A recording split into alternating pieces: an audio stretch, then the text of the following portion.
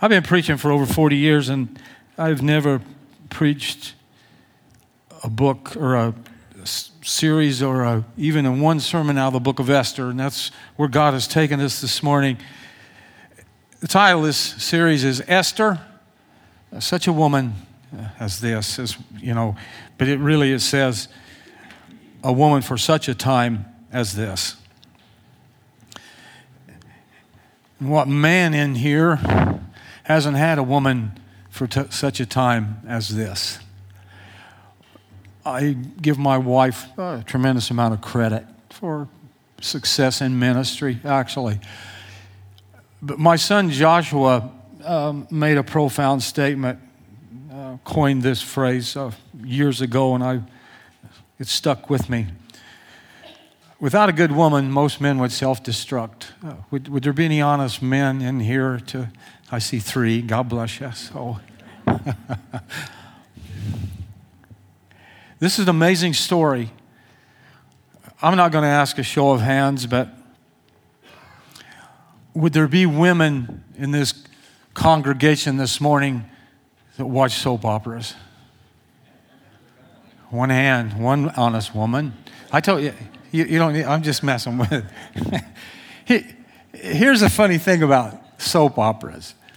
My dad, God rest his soul, always yammered about soap operas. But when Dallas come on, if you said one word, he'd kick you out of his house. It's a stinking soap opera. Every week, build on Knots Landing and on, and it's, man, oh man. My dad, I love my dad. He's a dandy, I'll tell you, but that was just too funny for me. This is a true story about an orphan girl who God used as a savior of her people, the Jews. Read it this week. If you've never read it, read it. It's an interesting story, the plots and the twists and how it comes out in the end. You know, Shakespeare never appears in his plays, but his presence is pervasive. Every act, every scene, every line of dialogue bears the imprint of his pen. He's the genius behind all the characters, each twist of plot, and every poignant ending. And as far as dramas in Scripture are concerned, the book of Esther is an anomaly. From start to finish, God is never mentioned.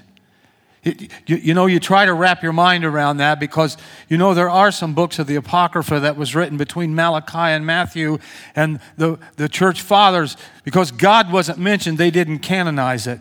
It's amazing to me that this book made it in the Scripture, but after we get into it, you'll know why. But like Shakespeare's play, every page bears the testimony of its author.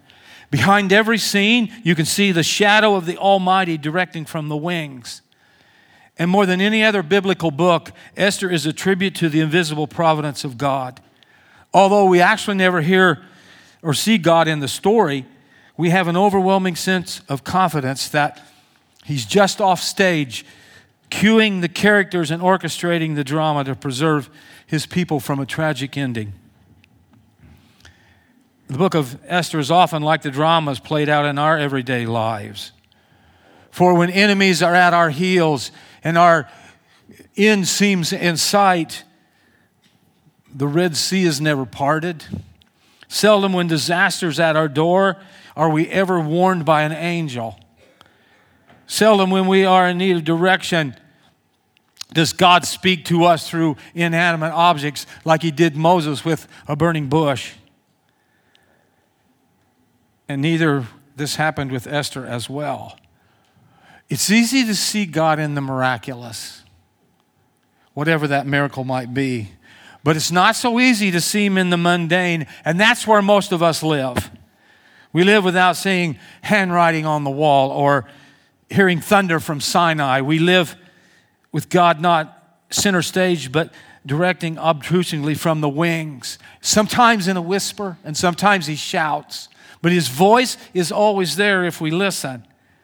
And this is all the more reason we need to be sensitive to His voice so you and I can be aware of the subtle ways in which He works in our lives. And no book will sharpen our spiritual senses more than Esther. You and I should always be gaining a deeper understanding of God and the gospel.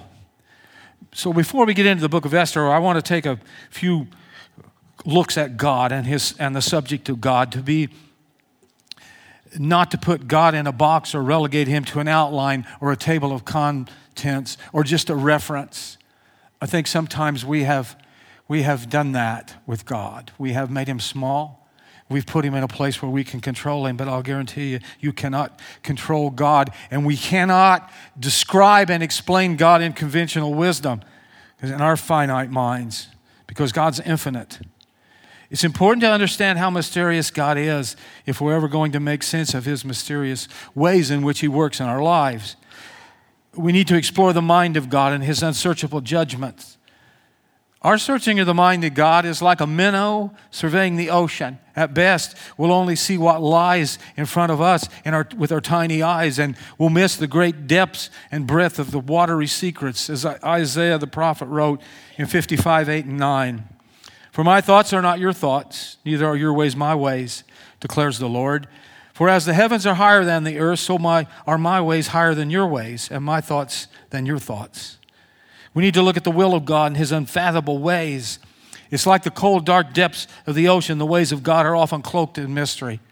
It's an amazing thing. Every once in a while, something will float to the surface or whatever in the deepest part of the oceans that we've never seen before. The ocean is a mystery. Oh, the depths of riches. This is Romans 11:33-34. Oh, the depths of the riches, both of the wisdom and knowledge of God. How unsearchable are his judgments and unfathomable his ways. For who has known the mind of the Lord, or who became his counselor? The power of God is sovereign control. It's described in this doxology in Daniel 4:34-35. For his dominion is an everlasting dominion, and his kingdom endures from generation to generation, and all the inhabitants of the earth are accounted as nothing. But he does according to his will in the host of heaven, and among the inhabitants of earth, and no one can ward off his hand or say to him, what hast thou done? These words come on the heels of a humiliating journey that took Nebuchadnezzar from insanity to recovery. Most powerful ruler on earth at his time, and he would survey his kingdom in arrogance. But God did this to him. He took that away, and he made him somewhat insane, and he'd go out and lived in the field with the beasts and ate grass. God took that sanity and wealth away from him to see who really is the throne of heaven, who's on the throne of heaven. So having been crushed under the mighty hand of God, the king finally acknowledges the pervasiveness of God's power. He came to grips with it. We need to explore the presence of God and his invisible providence. You've heard this word a lot, maybe, providence.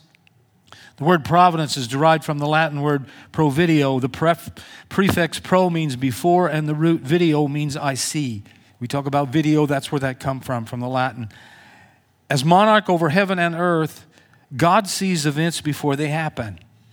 He can see the future precisely with clarity because he is the one who works events according to his perfect plan. I wonder if we'll be privy to that when we do get to heaven. Even while things appear to be out of hand on the earth, God is there working behind the scenes. Ecclesiastes 7:13-14. Even though the seasons change dramatically, even though nations rise and fall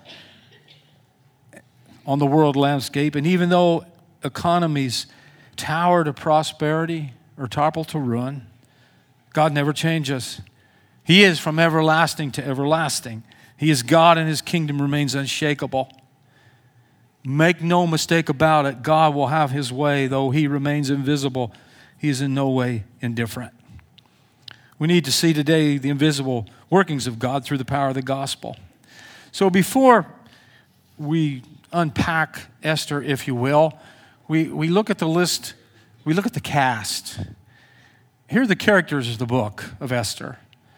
The first is a king named Ahasuerus. Chapter 1, verses 1 and 2.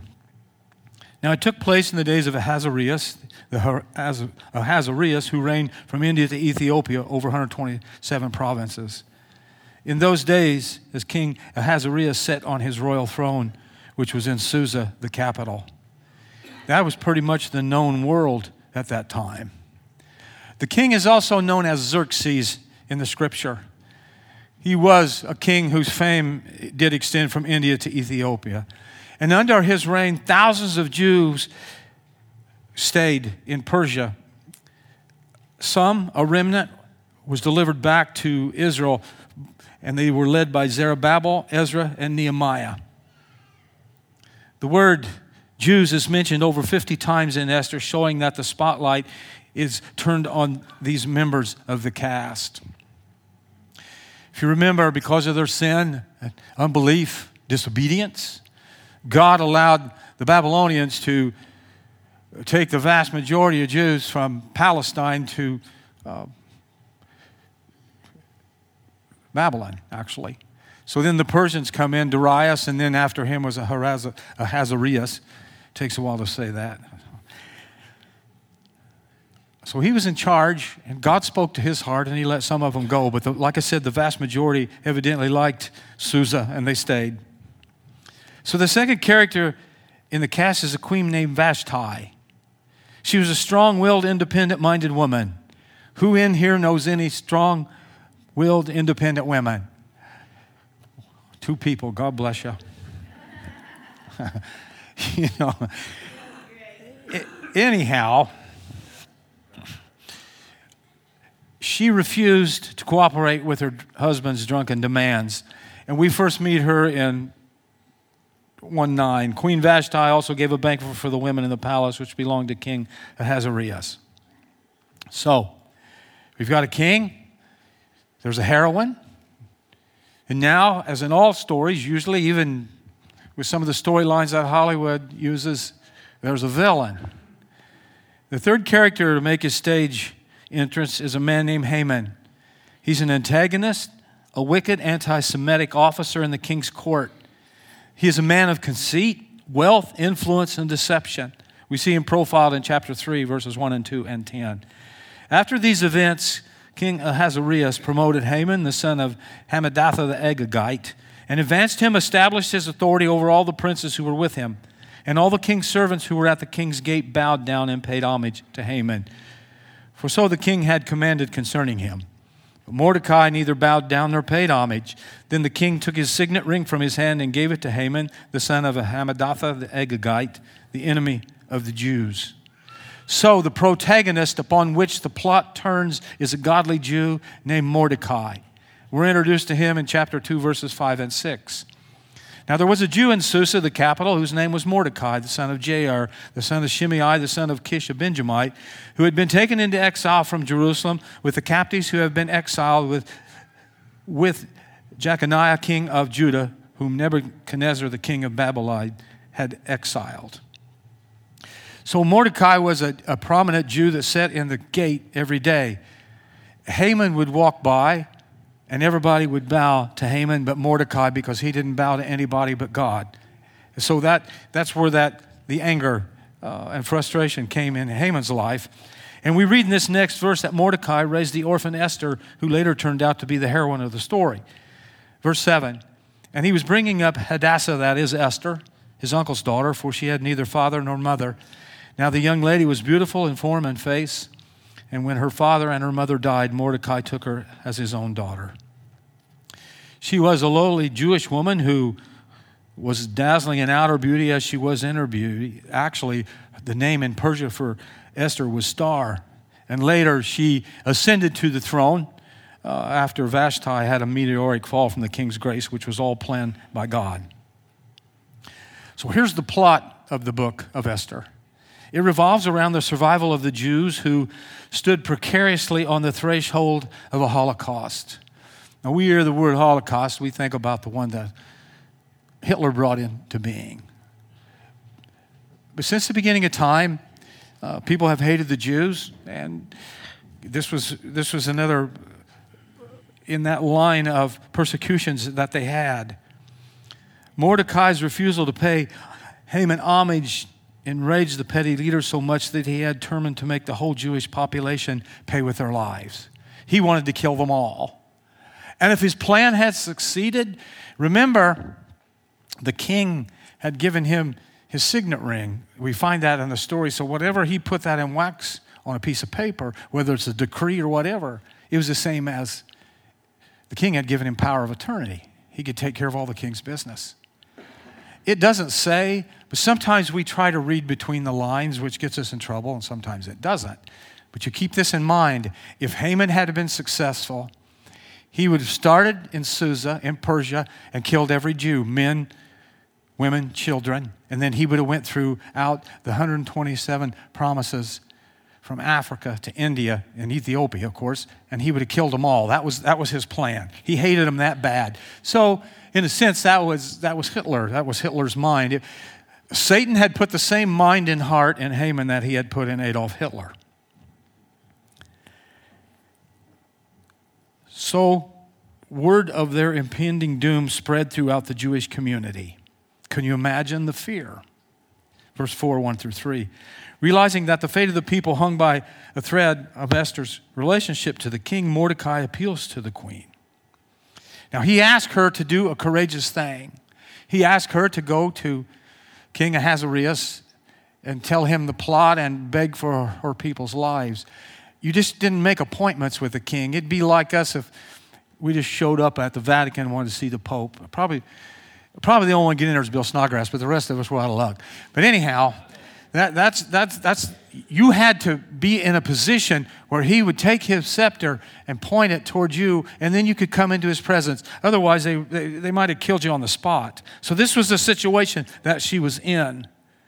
So rising to the occasion of her need, God granted Esther the wisdom to devise a strategy that will eliminate the archenemy of her people. So she invites Haman and the king to a banquet where the king was vowed to hear what is troubling the queen and grant her a wish.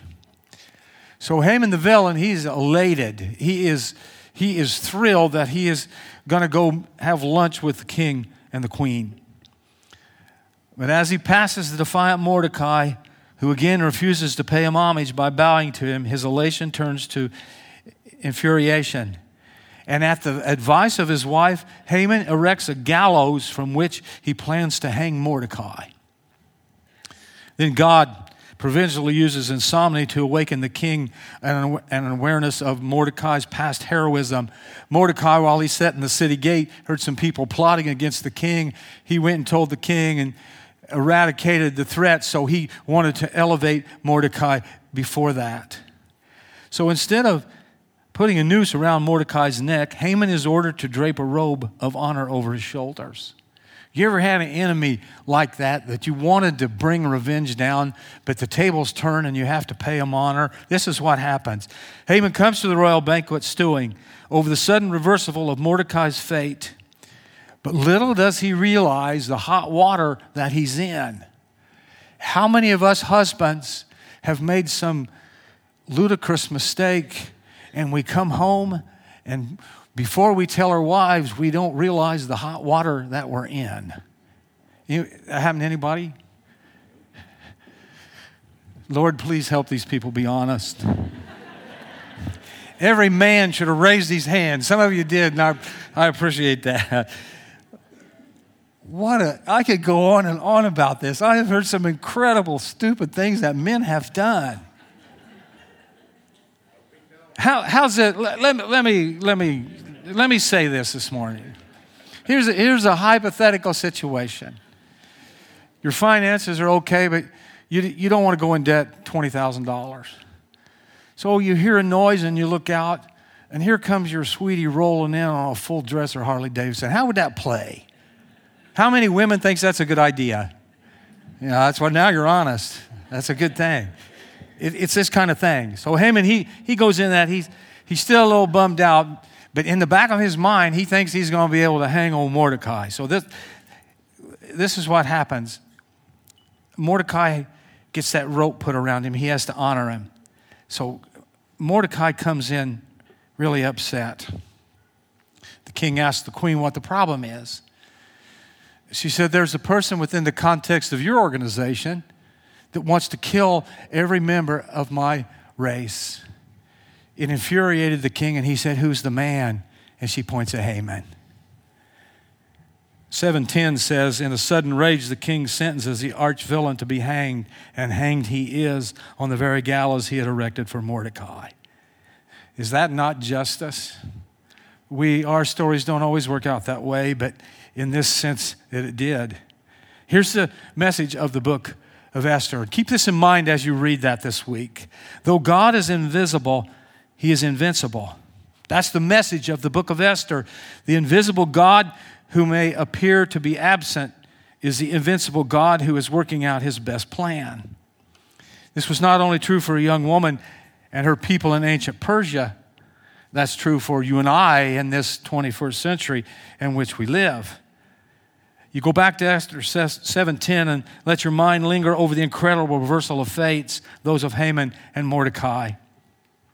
So the gallows stood like a 7.5-ton story skeleton, gaunt and waiting. Haman had weaseled his way in, and he was positioned himself in the government to obliterate the Jewish people. Unknown to the king's court, Mordecai was the number one on his list. He was the first list of political dissidents to be disposed of. I don't know how you are with grudges and how you are wanting people to get what's coming to them. But can you imagine in Haman's mind, I'm sure that he had pictured in his mind him himself putting that noose around Mordecai's neck and snugging that knot up and then walking off that platform and dropping that door or however they did it in those days and watching the life be choked out of his enemy. But God had other plans. He had to honor Mordecai, and then Mordecai, I'm sure, was there when his enemy was hanged. God's invincible providence turned everything around. And do you know why? Do you know why that he did this and why he used a young, inexperienced Jewish girl to save her race?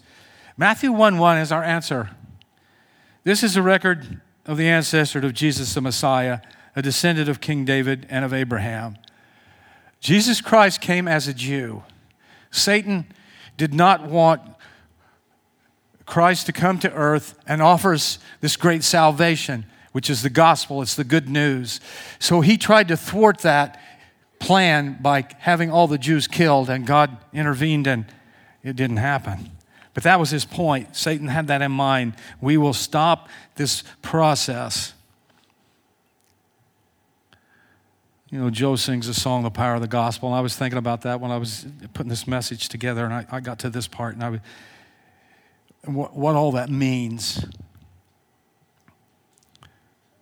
Here's our application today. Sometimes I get to thinking, Lord, what could the application be? We don't live in 5th century Persia and about this history.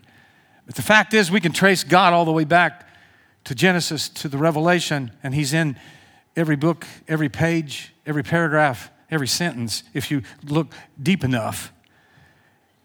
We need to always respond to the quiet promptings of God, because the same voice that has spoken to humans since Adam and Eve in the garden is the same voice that, if we listen, speaks to us every day of our lives. Esther realized that God had raised her to a position of prominence for a reason. But to understand that reason, she had to ignore her palatial surroundings and listen to the small, still voice of providence. Can you imagine being the queen of a king who reigned over 127 provinces? What she would have had at her disposal, the servants, the silk, the gold, the glitter, the jewels, all of this would have surrounded her. She had to lay that aside and listen to what God had called her to do. It's like many of us. God comes in our lives, and He wants us to lay things aside so we can listen to His voice and do what He wants us to do, the promptings of God. Psalm 46 commands us to do the same thing. It's a terse command. It's only 8 words. Yet these simple words are revolutionary. Verse 10, be still and know that I am God. Be still and know that I am God. We need to say that many times every day because we get caught up in the whirlwind of life and we forget that. The New American Standard Bible translates, cease striving and know that I am God. Living Bible says stand silent. The Hebrew literally means let go and relax. What will happen if we do? We'll learn what Esther learned, that God, though invisible, is invincible. But we have to listen to hear that. As A.W. Tozer instructs, and I quote, whoever will listen will hear the speaking heaven. This is definitely not the hour when men take kindly to an exhortation to listen. For listening is not today a part of popular religion. We are at the opposite end of a pole from there. Religion has accepted the monstrous heresy that noise and size and activity and bluster make a man dear to God. But we take heart. To a people caught in the tempest of the last great conflict, God says, be still and know that I am God. And still, he says it as if he means to tell us that our strength and safety lie not in noise, but in silence. And certainly that was true for the strength and safety of the Jewish nation under Ahasuerus, and certainly it is true for you and I as well. Because in that silence, as we rest in our great faith in Jesus alone, we feel his presence because our mind's not somewhere else. And in that silence, we know that he loves us, that we are always in his mind and in his heart, and that he believes in us and has our back 24/7, and that he gives us power, hope, and purpose and direction through the Holy Spirit. In Psalm 46, the world is being dashed apart by earthquakes and tidal waves, which we experience today. But now we've got a new element, the coronavirus that's entered into the world stage. In some, I'm sure it causes panic. In some, it causes us to just want to stay home. I don't know how you're thinking. Maybe you don't think of it at all, but I think we have to think of it. I think we have to pray about it. So we've got this facing us in the world, and there's all other kinds of negative things. But it's how we face anything. We face anything on the solid rock of Christ, that regardless of what happens, it's going to be all right. That's a hard thing for us to do in our minds and our hearts, because we're pretty much spoiled, myself included. When Steve was in his wreck, it was the worst night of my life. I can say that in all honesty. Here's the dilemma. We talk about being caught between a rock and a hard spot. So here's Steve on the brink of death. 14 units of blood or whatever they gave him. His head was this, I'm not exaggerating, it was this big around. There says Stacy, ready to deliver Elijah. So that put me in a spot of prayer. Lord, he's your kid and he loves you. If you take him home, he's going to be in glory. I'm selfish. I don't want my daughter to lose her husband. I don't want that unborn child not have a father. This is the way we pray. But the only way that I got through with that is saying, Lord, your way, your will, just like the song says. And in our lives, for us to get through some of the things that we are put in, that is what we have to do, regardless of how hard that is for you. Because either way, it's going to be all right. And I think that's the way it is here. In the midst of that calamitous uncertainty, the psalm discovers one thing he can count on. He can cease his striving and worrying and anxiety because, verse 11 says, the Lord of hosts is with us. The God of Jacob is our stronghold. I can't do anything about this situation. I have to trust in you, God, or I will lose my mind. I think we get to that point almost. I don't know what your world's like, but maybe the world you live in is falling apart around you.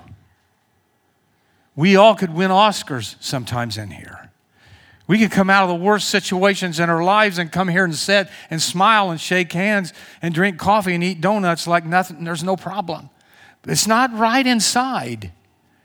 A lot of times we're black with sin inside when we come in here, and praise God, I'm glad that you came. But here is the place to deal with that.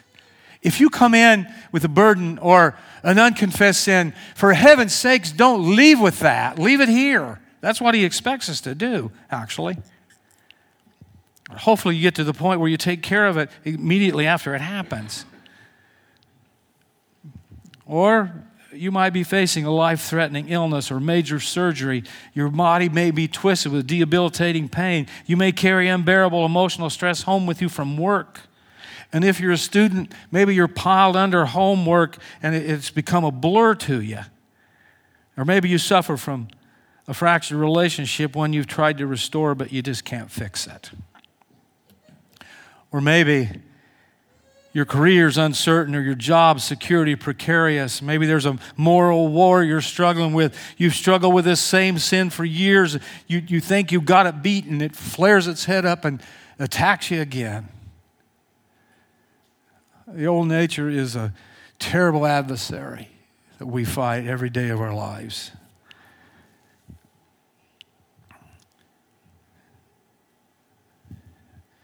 Whatever mountains are crumbling around you, I ask you to take the high ground this morning and stop striving. Initially, just be quiet. Don't say anything. Listen to the whisper of God behind the roar of your circumstances. And you can hear him if you listen, even in the whirlwind.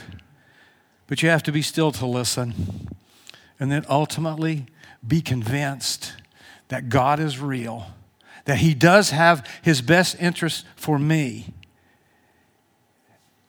Eventually, God may change your circumstances, but in the meantime, he wants to change you to be able to endure, buck up, work through the circumstances that he has you in at that time. He's working around the scenes for your highest good, Romans 8:28-30 tells us. And I truly believe that our hope is in Christ alone and in that glorious power of the gospel. You know, I talk a lot about coming to Christ, but it's the most important thing I talk about. I could stand here all day probably. I'm not that funny, but I could probably do a comedy routine or show you 3 or 4 videos or tell you some great stories. That's well and good when they're in their proper place. But the most important thing you'll ever hear from me is that you need Jesus Christ in your life. That you need to make that commitment. Whether it's on your knee, whether it's standing up, whether it's laying down, don't matter. It's the fact that the Holy Spirit has knocked on your heart's door and you're not turning him away, that you're saying, Lord, I'm a sinner, and I know that. Forgive my sin and come in and be my Lord and my Savior. I confess and I repent. I want to change my life. And then you go on and you change your life. That's the point. When you die, when God stops your heart, it doesn't matter if you even are a member of a church. It doesn't matter that you've given millions of dollars away to charity. The only entrance into heaven is if Jesus Christ is in your heart. So that's my prayer. And it's emotional to me because I fear that not everybody in here is. Maybe I'm wrong. I hope I am. But nonetheless, on that day, when I stand before God and give an account, the first thing, he already knows it, but he's going to say, did you tell my people about me? Did you tell them how to get into the kingdom? Did you tell them how to live? It's the most important thing I say. Lord, I love these people. And I know you love them as well. And you stand ready to forgive us. You stand ready to welcome us into your kingdom. So I pray this morning, Lord, before we leave this place, that we're all your kids. And I have no way to know that, but you do. So Holy Spirit, as you knock on hearts, I just pray that we respond. And I'm sure there's many of us here in the context of the kingdom maybe that's got a couple things we need to discuss with you. A couple things we need to confess. Maybe we've held a grudge towards somebody. Maybe we have ill feelings, whatever. But you illuminate it and you show us what it is. So just help us this morning to take care of that we all might leave free and in peace. Thanks again, God, for loving us. Appreciate you. Love these people. We ask it in the name of Christ. Amen.